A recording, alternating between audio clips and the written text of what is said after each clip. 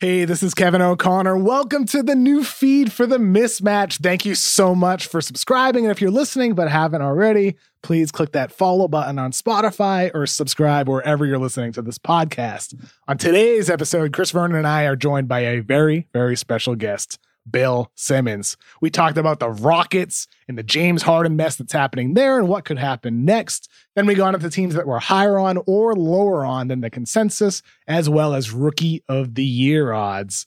All that next. It's The Mismatch, presented by FanDuel.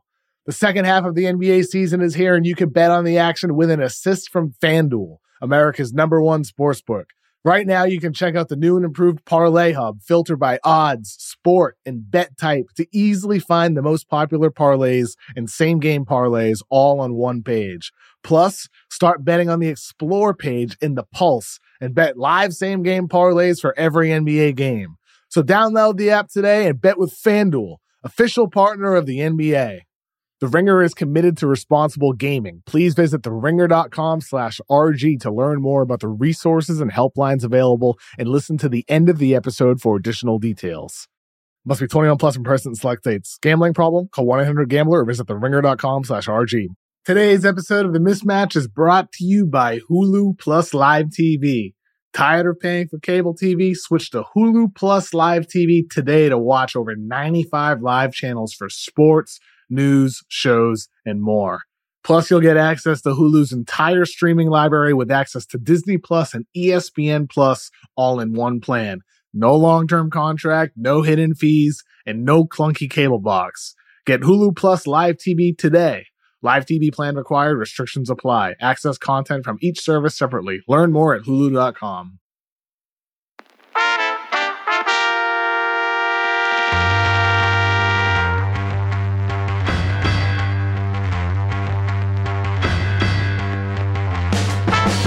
Welcome to The Mismatch. I'm Chris Vernon, and joining me as he does every Tuesday from theringer.com is Kevin O'Connor, a.k.a. Kevin O'Bomber, Kevin O'Concert, Kevin O'Conflict, Kevin O'Camera, Kevin O'Candyland, Kevin O'Kindness. Kevin! Verno, we got a guest today. We do. It was a big weekend for our inaugural Mismatch feed pod. And so, as we told you, we are going to be bringing on different people throughout the weeks. And who better to have first than the man himself, Bill Simmons? He joins us now. What's up, Bill? I think I invited myself on, but that's fine. No. That's fine. We can pretend it was your idea. I was like, hey, man, I'm ready. Tell me when. Well, this is perfect because you have been talking about this situation. In fact, last week on your podcast, talked about the situation that we're starting with today, which is James Harden was supposed to be at Rockets camp. Everybody is having their training camps in the NBA. James Harden was seen at Lil Baby's birthday party with $100,000, which, by the way, I will say this before we get into anything else. Good friend to give. I mean, that was evidently his gift to Lil Baby, $100,000 for his birthday. Then he was seen in a gentleman's club. Then he was seen in Drea's nightclub in Las Vegas. So he's been all around the world over the course of the past couple of days, everywhere except for Rockets camp. Steven Silas said, obviously, it's an issue to not have our best player here. We don't really know when he's going to show up. But let's start with that. What the hell are the Rockets going to do about this? Well, first of all, you made it seem like it was a big deal that James Harden was at a strip club and a nightclub. He calls that Thursday. Yeah, right. Or Friday. I just think he's living his life. It's a staring contest. We knew this was going to be how it played out. I did my pod on Thursday. I thought he would get traded before the season. I still feel that way. And I don't like the league that this league is becoming. Is it too much player empowerment? This is beyond player empowerment. This is just being shitty to an entire fan base. Like, let's call it for what it is. This is somebody who is getting paid, I think, like, what, $40 million a year, $41 million a year, who has been with this franchise for 8 years and had a connection with the city and the community. And just because they didn't make the finals the last 2 years, which I think he's at least partially to blame, just decides he wants to leave. And now he's just going to do whatever the fuck he wants.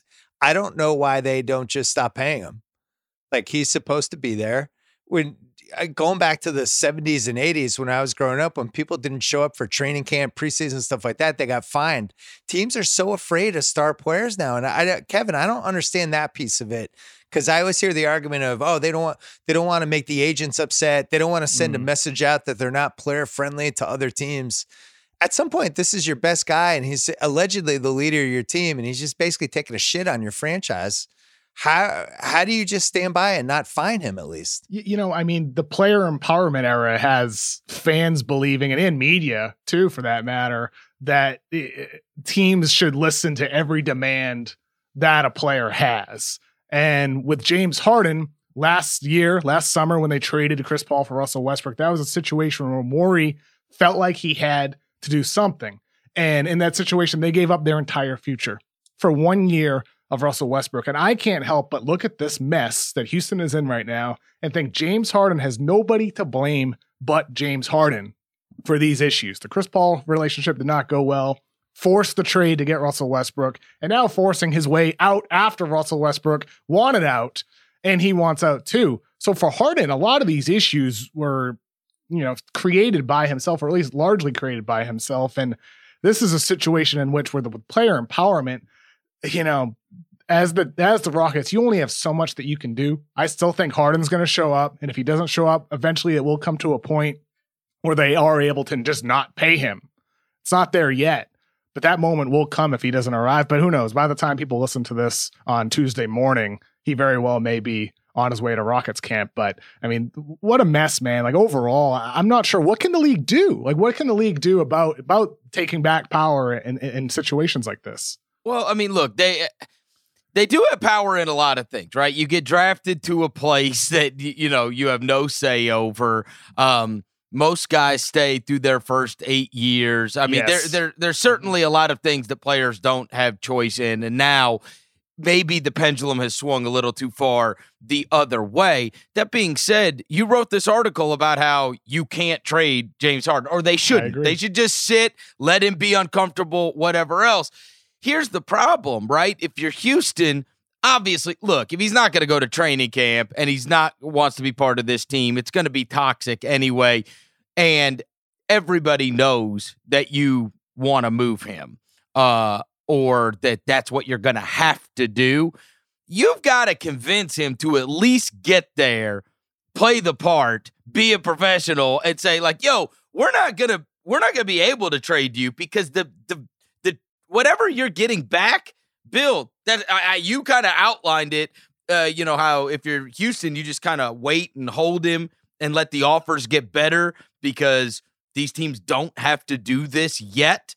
Well, he's kind of forcing the hand right now, in that he's going to create such a bad environment, or at least he is right off the bat, that I can't imagine somebody's going to be like, oh, okay, now we'll give you all kinds of crap for James Harden. Like, I think if you're Houston, the play is to just beg it, like, yo, like, do right by this, help you get a trade, because there's no way we can get what we want back for you if you're not here, and everybody knows you don't want to be part of this.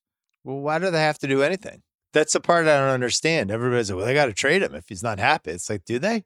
They don't. Because here's what they have. Here's the pressure they have. The pressure they have is he's at probably the 10-yard line of his prime, right? He's 31, but he's been really, really durable the last 10 years. And do we think he's going to be at this level for 1 more year, 2 more years, 4 more years? I don't know. But each year you lose now at this point in your career really matters to you, big picture. It matters for scoring records. It matters for your legacy. It matters for, can I actually make the finals while I'm this good, as good as I am right now? They can use the pressure of that against him in a weird way. And it's like, hey, man, if you just want to, ruin your season, fine. We just won't pay you. Don't show up to work. They don't have to do anything that they don't want to do. And unfortunately for James, I don't feel bad for him, because he signed a huge contract to be there. What was it, like a $200 million contract? Yeah, $190 million, $180 million. So if he got hurt, they'd still have to pay him, right? They'd be on the hook for his contract. They wouldn't be able to be like, yeah, James, we've decided we're not paying you anymore. Like, to me, it's at least somewhat of a two-way street. They have an obligation to pay him. He has an obligation to play. And this isn't a good reason not to play because he's not happy. Also, what he's doing to Steven Silas is disgusting. That guy, I feel so bad for him. I do. I mean, this is your first media sessions, right? Right. No, it's like we talked about last week, Chris. For Silas, I feel awful for that dude. He walks into this situation and nobody wants to be there, especially James Harden now with this, crap that they're dealing with. But ultimately, I think, to answer my own question I asked you earlier, Bill, like, what do you do about it? It's like Chris said, there's other advantages that teams have. You have a rookie contract and you have obviously restricted free agency. They have rights to players for a long time. So it's not like teams don't have power in this. And they do also just have the power to say no. They don't have to take that Nets deal right now. They don't have to take anything Philly might be offering. I heard your podcast last week where you went through a number of different teams that could potentially make offers, and you kind of, came to the point that the best asset they can probably be offered is Ben Simmons. And I agree with that, but, I agree Boston's not trading Tatum, Denver's not trading Murray, but I do think there are a couple of potential guys that, could make some theoretical sense for both sides. So just going to lay out three of them. Atlanta, Bogdanovich, Cam Reddish, salary filler, and future picks or other young players. They just got him. Well, that when you're eligible to trade him. Not now, but when you're eligible to trade him. Minnesota, D'Angelo Russell, and picks. They can trade all their first after 2023. Oh, he'd be thrilled to be in Minnesota. Yeah, come on, KSC. It doesn't matter what he wants. It's what the team wants. And then the last one, New Orleans, Brandon Ingram, and picks, and they have a whole bunch of picks. So I'm just laying out those three teams. Why would I want James Harden right now after he's pulling this crap? Yeah, I think it's too because risky. He's a top 10 player. I know, but it's too risky for those teams because you're trading for a guy who's immediately going to be super unhappy when he shows up. If you're Minnesota, you can't. You just went through this with Jimmy Butler. Atlanta seems like they're all about Trae Young. Trae Young probably wouldn't want James Harden because he feels like they're on the same level. Trae Young because he won 20 games last year, and then New Orleans is the only one that's mildly intriguing because they have so many picks. And could you talk Harden into Zion and playing with him and Steven Adams, a couple other things, but I think we all agree James Harden in New Orleans probably isn't a good idea from a nightlife standpoint. Here's the thing, Bill. I have to cut that one out. You were asking about how you didn't want how this could change or what the league has become. It changes by Houston standing up. That's how it changes. Like a team finally saying, "To hell with you." Like show up and play and be mad. Like that's how it changes. That's the only way it changes is if somebody doesn't cave to him they're like, yo, we tried everything to make you happy. We brought in star after star here. We brought in Chris. You said you wanted to play with Chris. We brought in Russ. You said you wanted to play with Russ. I mean, at what point? Chris, you have kids. Yeah. So they gave James Harden every single thing he wanted for the last 8 years, even to the point of like actually making the Chris Paul, Russell Westbrook throwing in picks trade for him because he wanted to play with his buddy. And at some point, when the best player on the team just feels like he's above the law like this, it hits this dangerous point. I remember this happened with the Lakers with Kobe, right? Where Kobe was basically, he convinced them to get rid of Shaq, even though he didn't like necessarily make the trade, but it was like a him or me type thing. And those next couple of years, they tried to cater to Kobe and to him scoring points, and it didn't work. And it hit that point in 2007 when they seriously tried to explore trading him. And they had two things, and Kobe's like, I don't really want to do that. But ultimately, if Dr. Buss hadn't come in and said, what are we doing? We're not trading Kobe Bryant. I actually think they would have traded him. And then Kobe, they get Gasol, and everything kind of works out. That's the only time I remember somebody coming to the precipice like this and then staying, and then everything end up happily. I guess Hakeem Olajuwon was another one who was unhappy, but I don't think they ever seriously considered trading him. But in the last 30 years, those are the only two names I remember where, and then the guy ended up staying, and then it worked out. This feels dead to me. I don't think there's any coming back from this. And I'd be really interested to know what the Houston fans think of this. Like, imagine rooting for this team your whole life and this dude that you're defending every year when you lose in the playoffs. And a lot of the times it's because he disappears at the worst possible times. You're defending him to your buddies. And then he's like, yeah, all right, I'm out of here. I'm going to go play with Joel Embiid, or I'm going to go play with Kevin Durant. I can't tell you for certain. I'm not totally plugged in. These Houston fans, they hate my guts because I've been for good reason. For good reason. Primarily because most of them are stupid. But I feel like they have turned their attention once again because they will never blame James Harden. He can really whip it out and urinate right on their face, and they would take it. They're now turning their attention to the owner. It's always somebody else. So now it's Tillman Fertitta's fault. That's whose fault this is, right? Right. Well, he never should have let the Westbrook trade happen. No, it's always going to be somebody else's fault. That trade was negligent. Of course, but it's always going to be somebody else's fault. It's never going to be James Harden's fault. And so now they'll stand up for James Harden, and he's the big bad guy. He's the problem now. But here's the thing, Chris, and KOC knows this. He's going to go to a new team, and everyone will forget that this happened, and it's not going to matter. We went through this with Jimmy Butler, who did the same thing in Minnesota, and all of us loved what he did last year in Miami, right? He landed on the right team. All is forgiven. Who cares? He got what he wanted, and I know that's how the Harden thing's going to play out. I think what makes this a little bit different was him going to Vegas and the nightclub and the strip club and that. Like, he's kind of flagrantly shoving it in their face, and that's in the I can't middle remember of a pandemic, right? Like He's doing the no mask thing. It's not just you're at a strip club when you're supposed to be in training camp. It's that you're at a strip club in the middle of a pandemic while you're supposed to be at training camp. Like, if nothing else, they've sent out 500,000 rules for these guys, none of which include being in big groups or I don't know. So even when he comes back, I don't think he can even be around the players for probably like 10, 12 days, right? I mean, I believe so. Yeah. They test you. They get tested every single day. Every day. Chris, are we sure this season is happening? Yes. Okay. Yeah.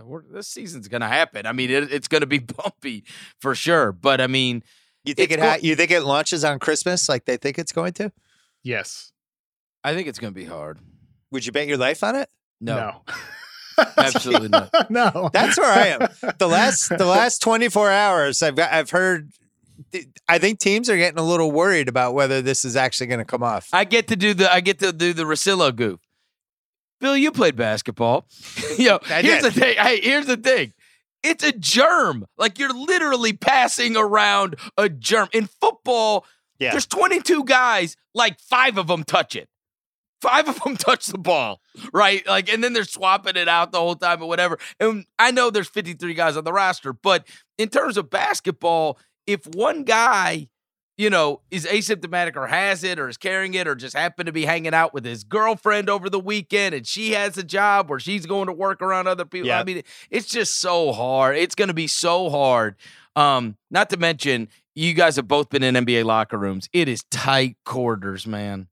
Tight quarters. It's just going to be hard if obviously we're praying for a vaccine as soon as possible. And obviously the NBA will be privy to that, but I don't know. College basketball, they had one of my best friends covers college basketball. I think there were 90 games or something like that scheduled this weekend, and 35% of them got canceled. 35% of them. 35% of the games. Well, and it's getting worse across the country. So I'm concerned about that piece of it too. But I think short term, just looking at it for what this is one of the best players in the league doing something that we haven't seen very often in NBA history. And the way he's doing it, I think pretty much stands alone.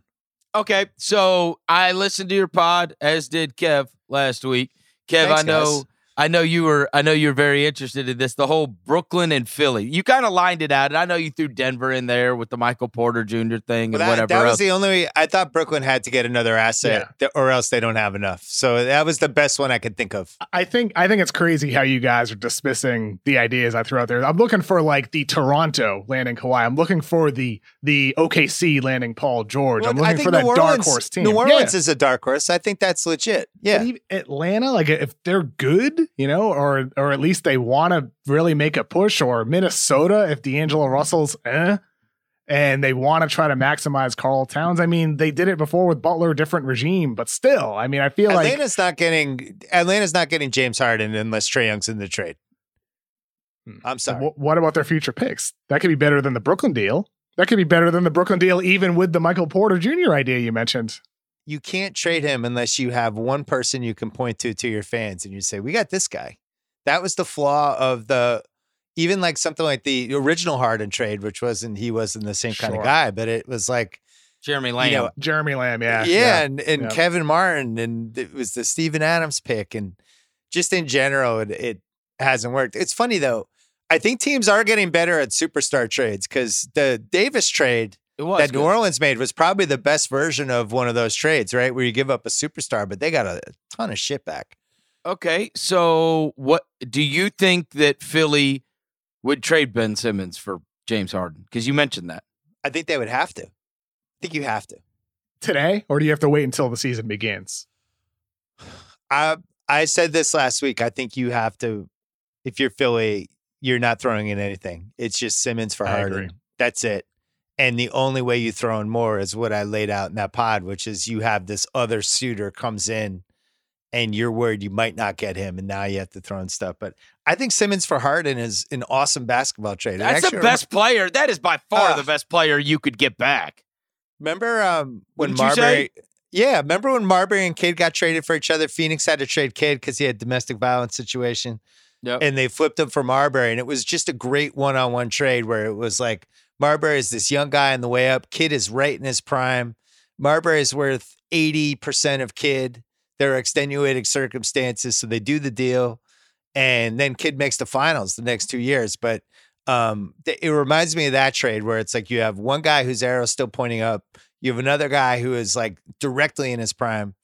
And if they got Harden, I think they would have to be the favorites in the East.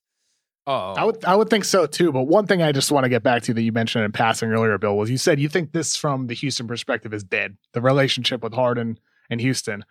I wouldn't go that far yet until he ends up showing up. He's unhappy. And if things don't go well, I think if it doesn't go well, once he returns, whenever that happens, then we can say it's dead. But until then, I still think there's a pulse. And for the Rockets, they need to get him back and feel this out. They have to figure out how it works with Harden and Wall and Christian Wood and PJ Tucker and all the guys they got there with a new coach, a new system. Silas said today there's more ball movement. That's an emphasis for them. They gotta see how it works with Harden before doing anything. Just have to. I don't care how bad it is right now. You don't trade James Harden, a top 10 player, an MVP candidate, for, these 4 quarters out there that people are offering. Yeah, I agree. There's not a deal that you take. So it's not dead quite yet, in my opinion. I mean, it's close, but they got to give this a chance. KOC, I agree with you. Oh, yeah. No, look, I'm not going to. I certainly would not disagree on that in terms of when do you have to make the. It's dead in the sense that it's never going to actually work where he's happy again in Houston. I think that piece is dead. I'm a child of divorce. KOC is not a child of divorce, so I'm more cynical naturally. Yeah. I know firsthand divorce happens. This is a divorce. This will be a divorce. I don't know when, but it's going to be dead. It does feel inevitable. I'll say that for sure. Yeah, I mean, they offered him the Supermax, and he didn't want to take it, and now he's not showing up. Like, what more do we need to know here? Like, I mean, the Fertitta and his son, they sound like such a delight to hang out with. I don't know what he's thinking. Well, hey, what was the so name? much fun. What was his name of the book? Like, Shut the Hell Up or something? Shut up and listen. Shut up. He's got a book called Shut Up and Listen. No, I wonder why he's having problems with his star player. My God. And I mean, look, in fairness to Houston fans, I understand why they've turned this guy into the villain. He seems all around awful. He sounds awful. He really does sound awful. He came in, everything was great, and within 2 years, everybody's going to be gone. Everybody. Literally every asset they have, including Daryl Morey, who was like, yeah, I'm going to take a year off. It's going to be great to spend time with my kids. 10 days later, he was working for Philadelphia. Poor Rockets fans. Once Harden's traded, they're going to get the John Wall, DeMarcus Cousins show 5 years after it would have been fun. Oh, no, not the John Wall, DeMarcus Cousins show. I got to say, I still think that's fun. It still signed me up. Sign me up for Wall and Cousins. I'm Wall and Cousins. I'm not giving up on them. I mean, if they were in the big three, Whoa. Whoa. All right. All right. So, anyways, I did want to ask you one thing that I have not heard you mention at all, Bill. And I find this very, very interesting because much like everybody knows that like you had podcast guests over the years and that you guys you were really friendly with. Daryl was one of them. Steve Kerr was one of them. I have not heard you mention the Nash thing at all. In what sense? That he is the head coach in Brooklyn, and whether or not you think Steve Nash, like how that's going to work, because you actually also know Kevin Durant, and now we have Kyrie's obviously throwing his flag in the ground to the media right before the season even starts, that I guess he's just going to email us all statements about how he feels about everything. But you know that guy as a person. I think on the surface, everybody thinks, hey, great point guard, great guy, probably could end up being a good coach, but he's not exactly walking into the easiest situation. I talked about it once with Raja after he got hired because I was shocked that people were not realizing what like a natural coaching candidate he was, and just the history of the league. The best players who were leaders like he was always become coaches. And if they want to become coaches, they immediately get hired. And that's just the way it goes. I was surprised, having known him for a long time and knowing how he feels about chemistry and the importance of team personality and stuff like that, that he was willing to walk into this Durant-Kyrie thing. Now, the caveat is he spent a lot of time with Durant, and Durant's a good guy. And I think they really spent a lot of time kind of obsessing over craft and little things about drop steps and shooting off the wrong foot and all the stuff. Like if you're going to use Steve Nash as a resource, and Durant just like loves to hoop. That's who he is. He's fundamentally, he loves basketball. He loves talking about basketball, and him and Nash, I think, really clicked. And I think Nash is probably looking at it as if Durant is healthy again, this guy was the best player in the league when he got hurt. He was the best player in the league that playoffs when he got hurt. And if he's even 98% of that, I have a chance to compete for a title. And Kyrie is a point guard. I can get along with other point guards. I'll figure him out. I dealt with Amari Stoudemire. I dealt with Shawn Marion. I've dealt with eclectic personalities. And then Brooklyn and a lot of money. You know, I think Nash wanted to be in a big city if he was going to do this. And I'm sure there was a pro-con list. I didn't talk to him about it. I'm sure there were a ton of pros. I'm sure there were a couple cons. But a really high-profile first job, I guess, would be really high profile. Because I remember talking to Kerr when he was taking the Warriors thing, and that was a no-brainer.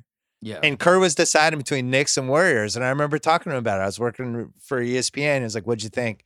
And I was just like, the Warriors thing's a no-brainer. I can't think of a single reason not to do it. You have your best player is an awesome guy. You have a young team that kind of underachieved last year for what they were. You have owners that are willing to spend, and you have one of the best fan bases in the league. Like, that's a layup. I don't feel like Brooklyn was a layup. But Brooklyn is supposed to be awesome. Do you think Brooklyn is supposed to be awesome, KOC? Like, what is a win? I mean, as a basketball team or a franchise? Yes, they are. People are expecting them to be a dynamite team. I mean, people reacted. Kevin Pelton, he just throws the numbers in the computer and sees what pops out. And they had him like, I don't know what it was, like 41 wins, 7th place or whatever, like in those projections. And people were like, oh, the 41 of 72 or 41 of like 82. Yeah. 41 of 72. Okay, it was like right. It was like 7th place because it was taking into consideration A, the injury thing, and B, the fact that they should still be pretty shitty defensively. Yeah, I mean, I think the defensive aspect, that's what's going to determine if they're awesome, as you said, or just very, very good. I mean, we saw last couple of years, Lakers, Raptors, you need defense in order to win a championship. Did the Nets have enough of that? I'm not so sure they do. Oh, come on. We know they didn't. DeAndre Jordan. Probably not, yeah. Not with DJ, anchoring the paint, KD coming off an Achilles, Kyrie not being a great defender, though I will say in postseason setting with Cleveland, he did lock in on defense and was better when he had to be. But that's my fear with the Achilles, though, is that when you're talking about can he be 95% what he was, whatever, that 5% is you can lose like just Wes Matthews is a good example. He's probably the most modern example we've had of this. He's a different player after the injury. He just was. He was not the same guy. Offensively, I don't worry as much with KD, but defensively and with Clay, when he returns too, I do worry about moving laterally and on switching against quicker guys. That's where I get concerned for what KD can be defensively. Because when we saw him, he's tall. He's tall. He's 7 feet, you know, and it's like once I always worry with tall guys when anything below the knees starts to go, knees and down, you know, but on the other hand, if anyone was going to spend like a couple $1 million to rehab that Achilles, you know, the technology is just better now. Mm-hmm. So as Chris knows, that's why Chris is in such phenomenal shape. You know, Chris has a cryo chamber. How dare you? Him and his 4 kids, they go in the cryo chamber. And my number of kids changes every time we speak. Today's episode of The Mismatch is brought to you by Hulu Plus Live TV. Tired of paying for cable TV? Switch to Hulu Plus Live TV today to watch over 95 live channels for sports, news, shows, and more. Plus, you'll get access to Hulu's entire streaming library with access to Disney Plus and ESPN Plus all in one plan. No long-term contract, no hidden fees, and no clunky cable box. Get Hulu Plus Live TV today. Live TV plan required. Restrictions apply. Access content from each service separately. Learn more at hulu.com. There's a lot that could impress you about the all-new Honda Prologue EV. True, it's got class-leading passenger space and clean, thoughtful design and intuitive technology. But what really sets the Prologue apart from the competition is that it's more than an EV. It's a Honda. Honda, the power of dreams. Visit honda.com/prologue to learn more. This episode is brought to you by Lululemon. Guys, if you're ready for a new pair of pants, try one of Lululemon's ABC pants. They're made to make you look and feel good. And there's lots of different styles to choose from.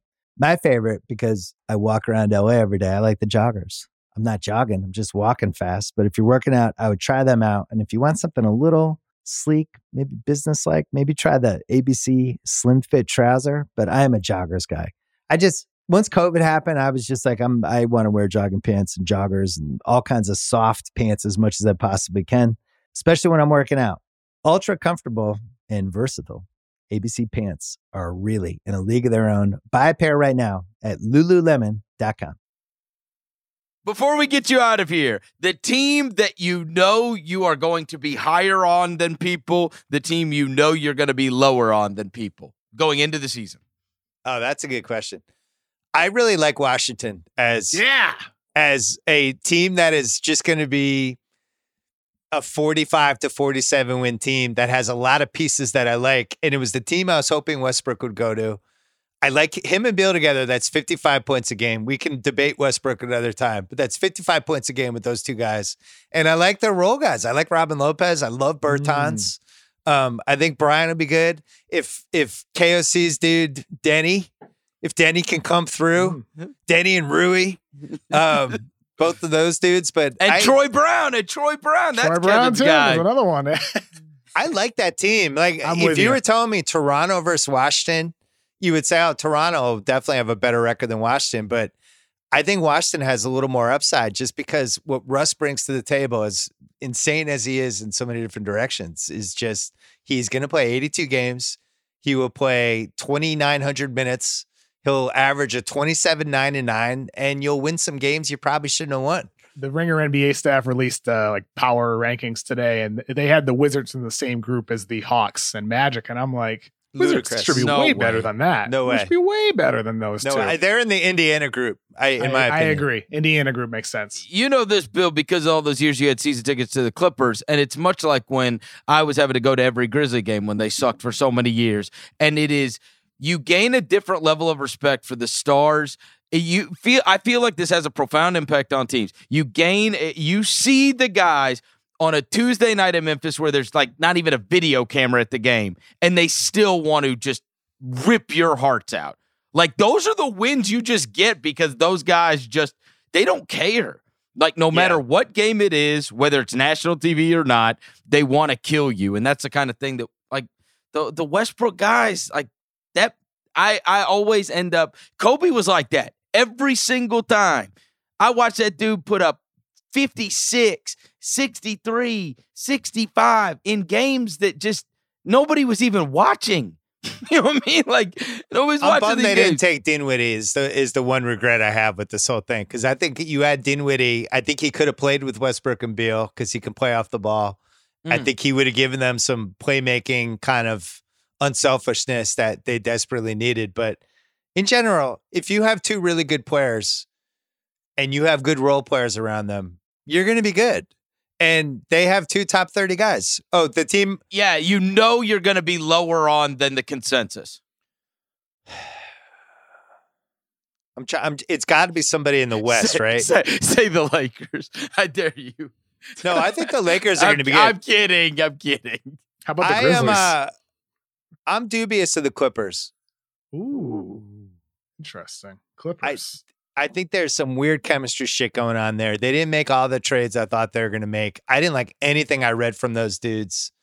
Paul George talking about basically blaming Doc Rivers like it was Doc Rivers' fault. He just would check out of halves. Marcus Morris, I wasn't used correctly. You're Marcus Morris. You've been on 9 teams. What are you talking about?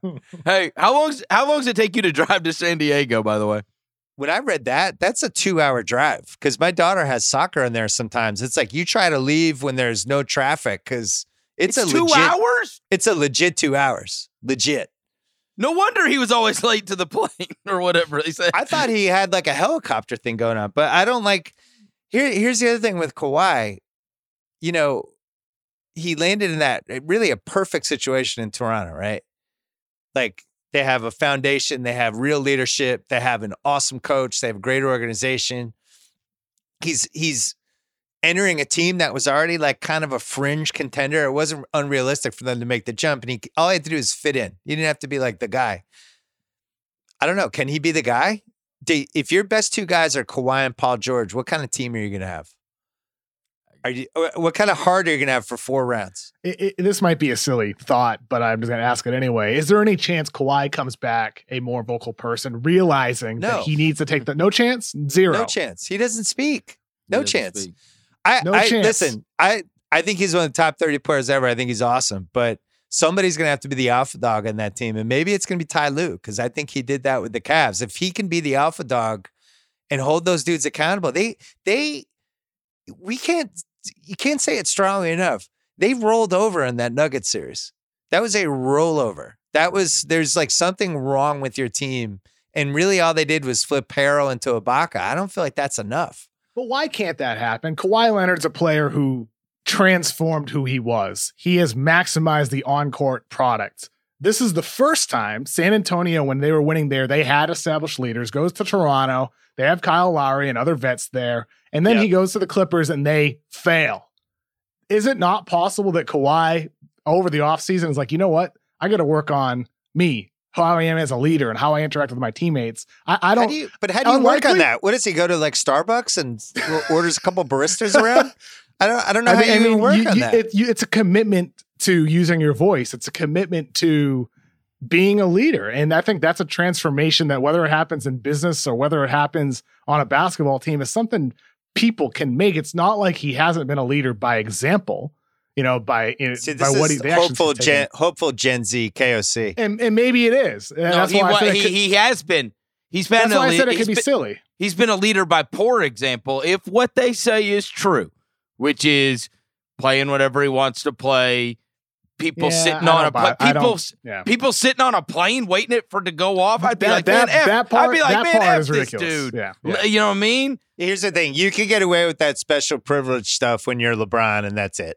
That's the only guy in the league who can do that stuff. And by the way, LeBron is an awesome leader, and he is. You read all these different stories about he really puts a lot of time, thought, and energy in how to be the main force with all these dudes and organizing team dinners and movie nights and all these different things. Kawhi's not ever going to be that kind of guy, but I worry about 2 things with him. One is, has it already passed the point of no return where they're catering to him in so many different ways? How do you kind of pull that back when you're letting somebody pick when they practice and pick when they show up? How do you crack down on that? And then the other thing is just him physically. I thought he really slowed down KOC, that last round against Denver. That's what I worry about. He looked like he was past his prime in a couple of those games. Whereas like in the Dallas series, it was like, oh my God, Kawhi's amazing. He's never looked better. And I thought he tailed off big time. That's why with the injury stuff and him, load management and missing practices, I get it. But the fact that he has to do that in order to be healthy and be productive deep into a potential playoff finals run, that's why I worry. The physical reason he has to skip those practices and has to load manage because of the fact that he has some problem with his lower body that causes that issue. And that, as we saw in the postseason, did cause a bit of a decline. He did not look like the Kawhi Leonard that we saw with Toronto or the San Antonio Spurs or even earlier in the season with the Clippers. So that's my number one concern with them is the health of Kawhi and the leadership aspect. Do you like their team? Do you like the way the pieces fit? Because I'm not sure that I can't believe they didn't get rid of Lou Williams. Lou Williams like the worst playoff player of the last 10 years. It's still a good team, and I don't think I'm ready to assess their playoff hopes until the deadline passes. But right now, they still got to make changes. Lou Williams got to change that. I think the Kennard upgrade. I mean, we'll see how the chemistry shakes out. They know more than anybody who the causes were of the chemistry issues there. And swapping Harrell, granted, Harrell was really good for him, and he was an energizer at times when their offense was sluggish, and they needed him during the regular season. They know in that front office and coaching staff who the real chemistry issues were. And if it were just Harrell and not Lou Will and not Patrick Beverley or anybody else, then maybe things can work out better with this different mix that they have. But I'm not convinced that they're done making moves. I think more will come and needs to come. Chris, one other thing on this. What happens if they don't come out of the gate well? And you have Paul George, who has a player option, and you have a thing called the trade deadline? I feel like he becomes available pretty fast.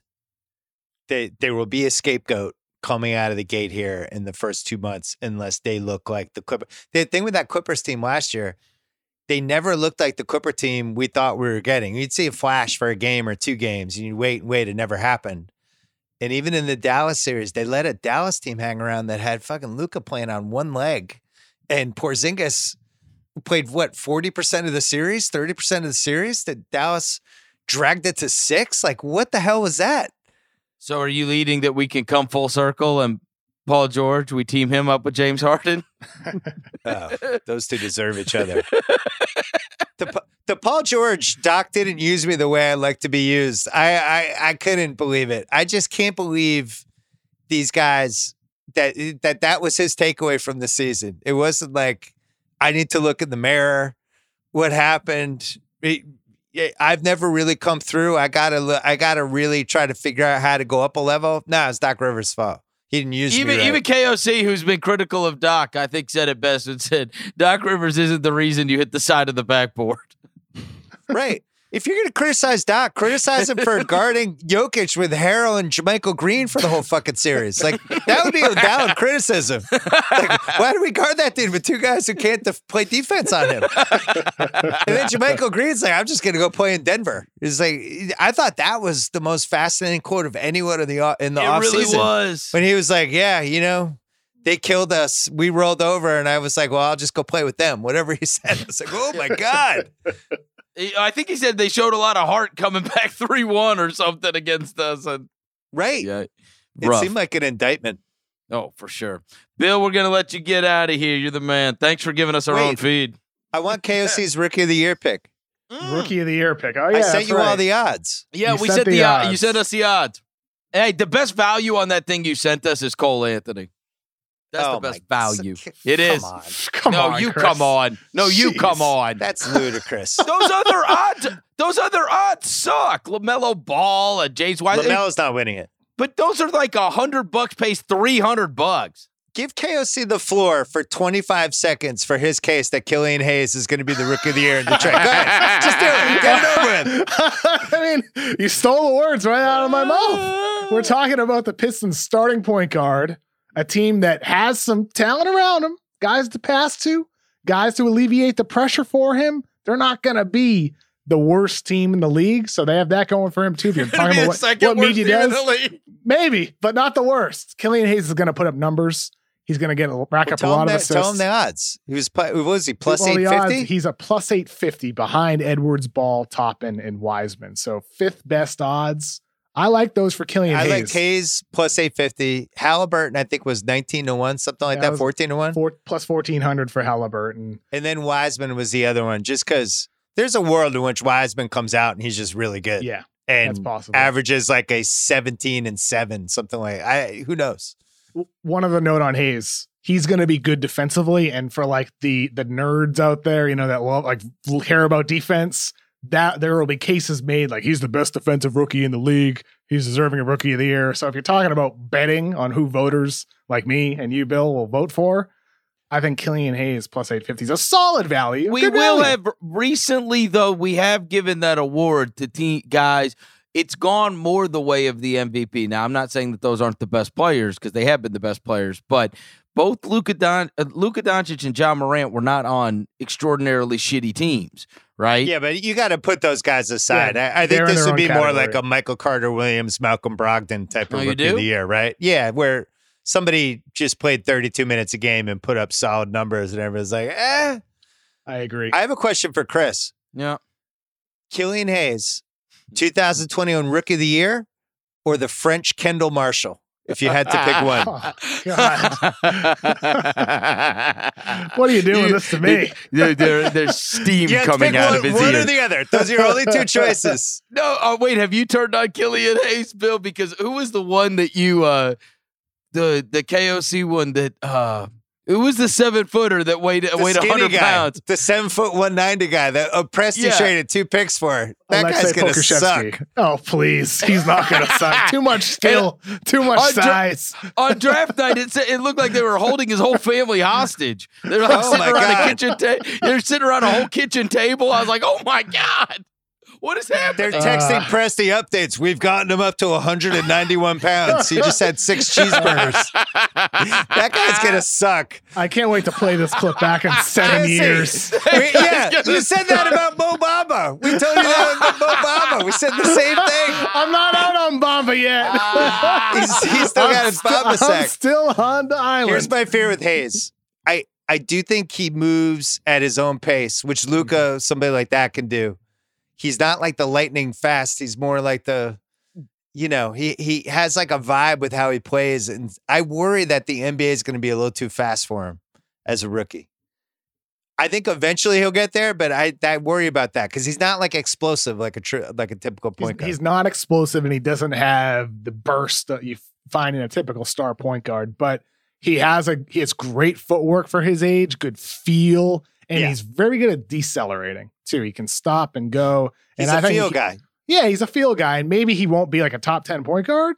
I mean, a top 10 player in the league, but I think he can be a top 10 point guard. And that's where I see Killian Hayes' upside. And potential rookie of the year, I give LaMelo better odds than it seems like you do, Bill. I think he's going to put up numbers in Charlotte, especially in the assist category. You're out. Gordon Hayward's going to put up the numbers. LaMelo takes a back seat. Why are you so out on LaMelo? I'm out. As a rookie of the year, I think he's going to have too many games where he goes like 2 for 13 with 7 turnovers. That's what's going to hurt him. The inefficiency. Too erratic. Like I mentioned in Hayes, he's going to have defense as an argument for him. He's going to be more efficient. LaMelo's going to have the inefficiency as a scorer that works against him when it comes to rookie of the year debates. Because I don't know if there's going to be a clear-cut, obvious guy in this group of rookies. I don't see one. Well, I don't know if you saw, but it does not help. My man, James Wiseman, he wasn't even able to show up at training camp today. Kerr had to talk around it a bunch, but both he and Draymond Green out, and everybody kind of understands that, it is such a tough spot for these teams to try to explain when somebody tests positive because they don't know what the hell to say. And then their coach is out there trying to talk about the team and they can't really say, but then they just kind of wink to the reporters like, hey, you guys are on the right track as to why they're not here, but they can't say because of the rules. But that's not a great. It's not great because look, everybody's trying to get this stuff together so quickly. I mean, these teams are playing preseason games Thursday.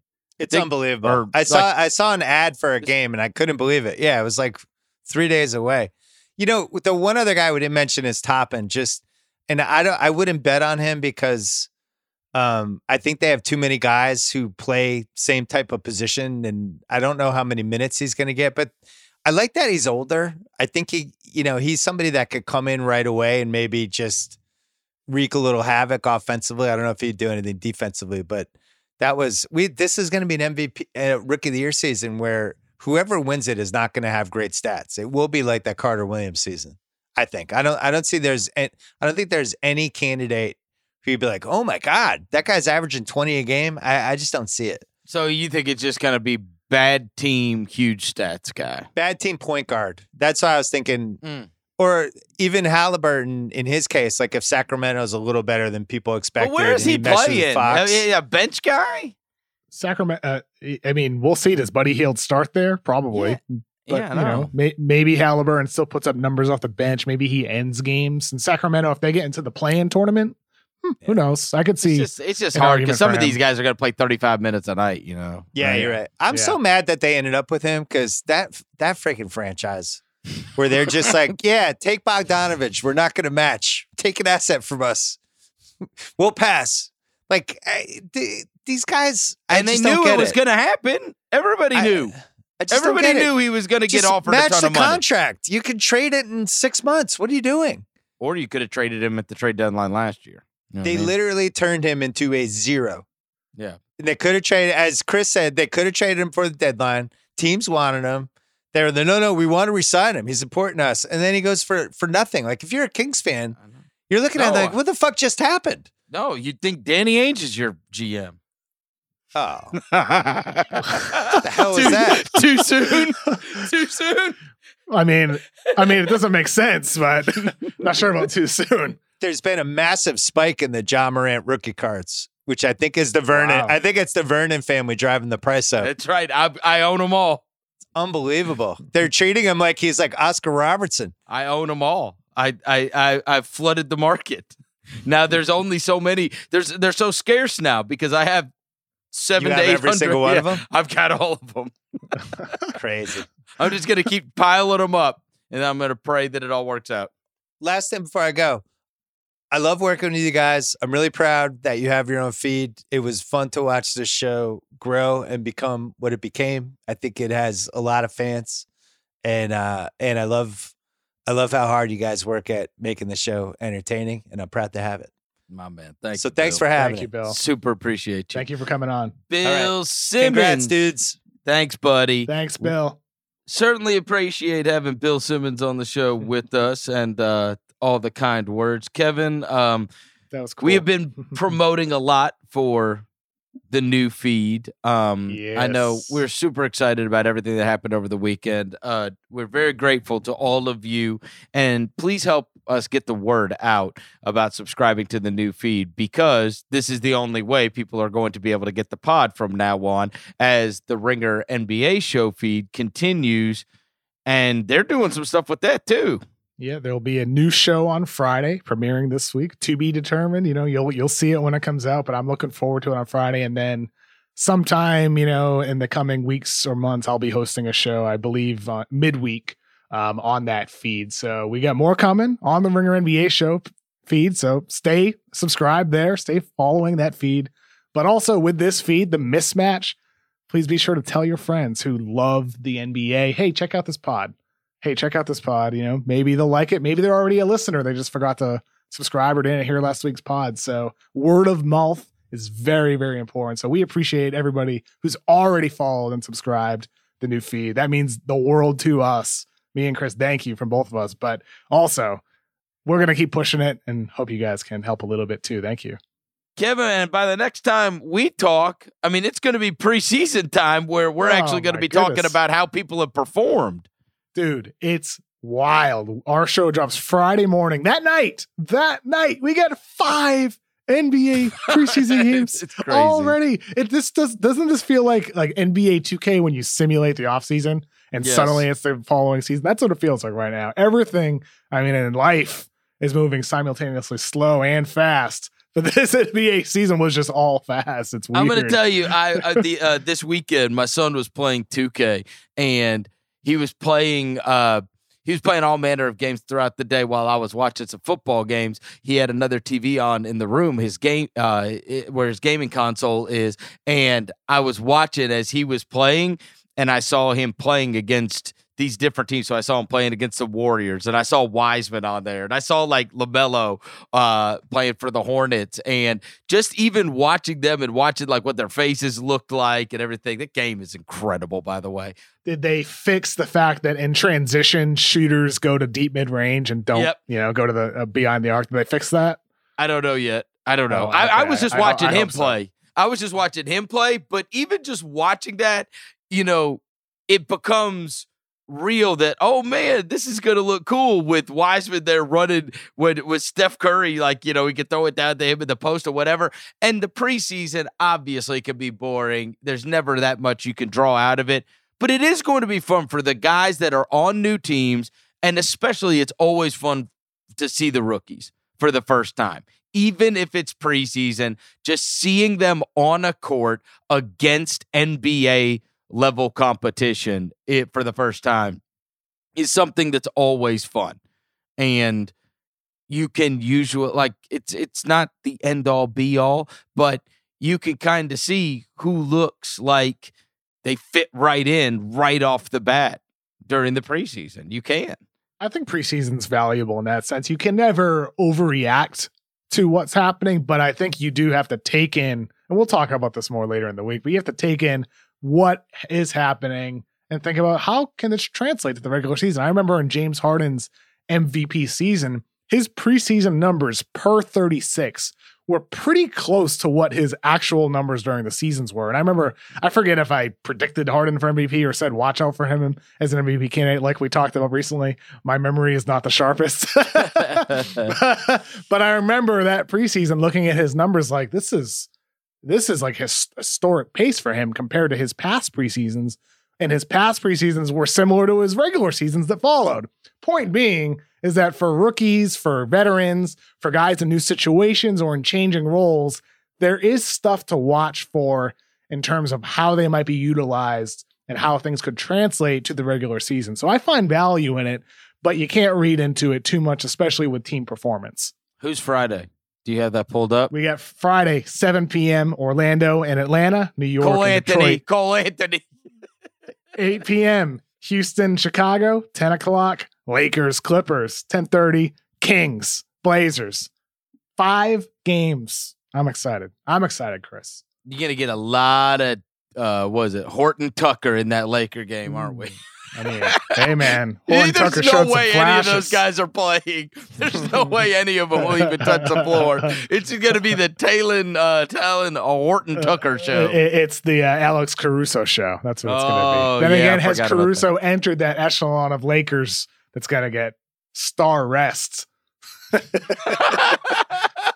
He's going to take the night off. Hey, might want to give it to him. He's pretty good. I can't wait. There's going to be preseason games by Did you see my hoodie I posted on Instagram the other day? No. My Father John Misty hoodie? Oh, yes, I did. Yeah, did you see the comments to that? That was funny. Just for a description of people, I bought a Father John Misty hoodie that Dan Bailey and John Titterington, the people who made the theme song for the mismatch, are in the band Father John Misty. And I love Father John Misty, that band. Josh Tillman, he is Father John Misty. I support them. So I bought a hoodie. The hoodie looks like a Lakers logo, but it says Father John Misty. Yes. And so, I posted that. And you're wearing that in Boston.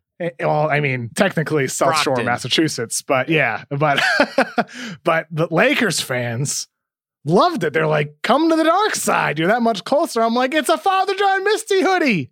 It's a Father John Misty hoodie. Just because it looks like a Lakers logo, it's not a Lakers logo.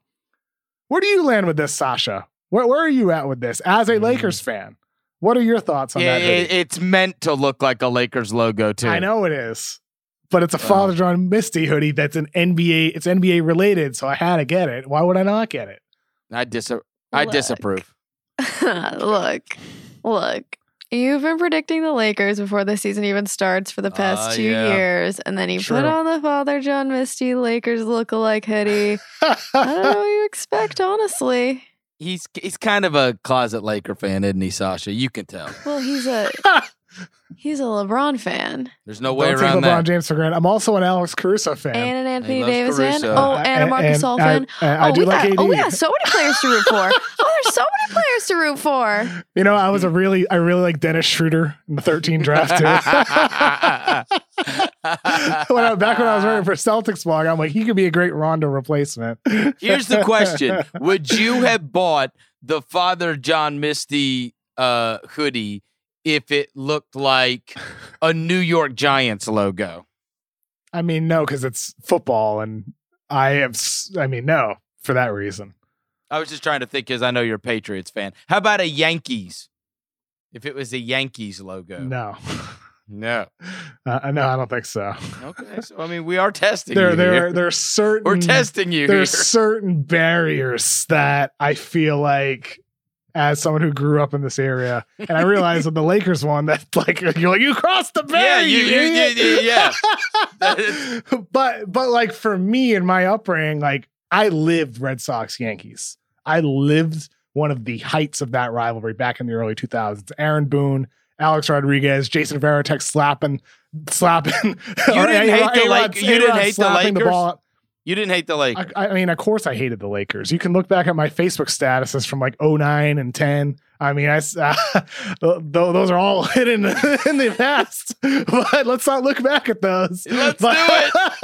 Let's do it. I want to see teenage KOC. I used to hate LeBron. But I also used to love LeBron when he was a young player. I had a journey like loving LeBron when he led the Cavs against the Spurs, then hating him during the Celtics-Cavs rivalries, hating him when he went to the Heat, and then growing to appreciate him. And now really, really, truly, deeply appreciating him and respecting him as a player and person and leader and everything.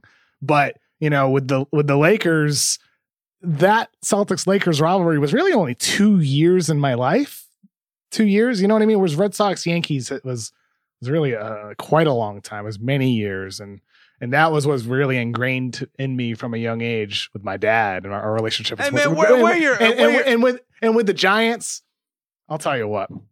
Super Bowl 42, and the Patriots lost. The 18-0 Patriots lost to the Giants. Eli Manning in the Super Bowl. It still gets me mad. It still gets me sad. On that day, I cried. I cried when the Patriots lost. When Tom Brady threw the Hail Mary and it sailed past Randy Moss, I cried. That's one of the only times I've ever cried over a sports game. I cried after the Celtics won the championship in 2008. I cried after the Patriots beat the Seahawks and shared that with my dad. But I also cried when the Patriots lost to the Giants. That's the only loss I've ever cried at, because that team was like a friend to me, not like a best friend to me. And just the amount of fun we had during that ride. That's one of the reasons why I think that loss shaped me as a person, because I don't think I truly, I'm serious. And I'm serious. I don't shape you as a person. It did. I don't think I truly appreciated that run. I think I took it for granted. And after that, the sadness I felt and over a sport, losing, the Super Bowl, despite being a spoiled fan that already won multiple championships for my city and including the Patriots, I was like, I can't invest everything in the end. I can't invest all my hopes in the final destination. I need to appreciate every step of the way there. And ever since then, I have invested my energy and my heart into enjoying the journey and taking it step by step. And it's largely due to that loss. Like, it sounds silly, but that was a pivotal day in my life. It really was. It really was. Well, I'm gonna be your therapist. Thank you, Chris. Kevin, you don't have to overcompensate to LeBron for things that you wrote when you were 14. And you don't have to appreciate everything just because the Patriots lost. All right. Give it up. LeBron doesn't even know that you said he was a scumbag in 2008. Here's some of my statuses. I looked it up on Facebook just now. July 9th, 2010. There's a typo. I typed EPSN. EPSN might as well be renamed LeBron James Network for the last few weeks. June 22nd, 2012. Bill Russell handling the MVP trophy to LeBron James. Just sick to my stomach. I love it. And then, though, this is where things turned for a lot of people. July 11th, 2014. What an awesome day in sports. LeBron James re-signing with the Cavaliers is the best thing that could have happened. It's a perfect story, and I really can't wait to see what happens next. When I read the news, I couldn't help but laugh and smile because it's something I've been wishing for so much. Hopefully, I can go back to loving LeBron like I did during their run to the NBA Finals back in 2007. That's what I wrote in 2014. That's when it turned for me and for a lot of people. And because that was, it turned because they traded away Paul Pierce, Kevin Garnett, and Ray Allen. No, I mean, for LeBron specifically, though, that was a great story, though. That's a great sports story that LeBron won 2 titles with Miami, and then he goes back to Cleveland. That sucked, and he wins with them. We're going to look back at that more so than we already do many years from now and see that LeBron block against Iguodala and everything else that happened in that series. And, I mean, that's special, man. The fact that he did that, that's pretty crazy. Now winning with the Lakers and still going, extending his contract. Boy, oh boy. I mean, think about it, dude. If you don't kids stop, weren't even alive when he started. Jesus Christ, I wish Randy Moss would have caught that ball. Trust me. None of this would have I do too. I wouldn't have to hear about LeBron every friggin' day if Randy Moss would have just caught that day. If David Tyree didn't wedge it against his hand. If they got the stop on Brandon Jacobs on 4th down, if Asante Samuel didn't drop an interception, come on, let's keep going. Not that it haunts you.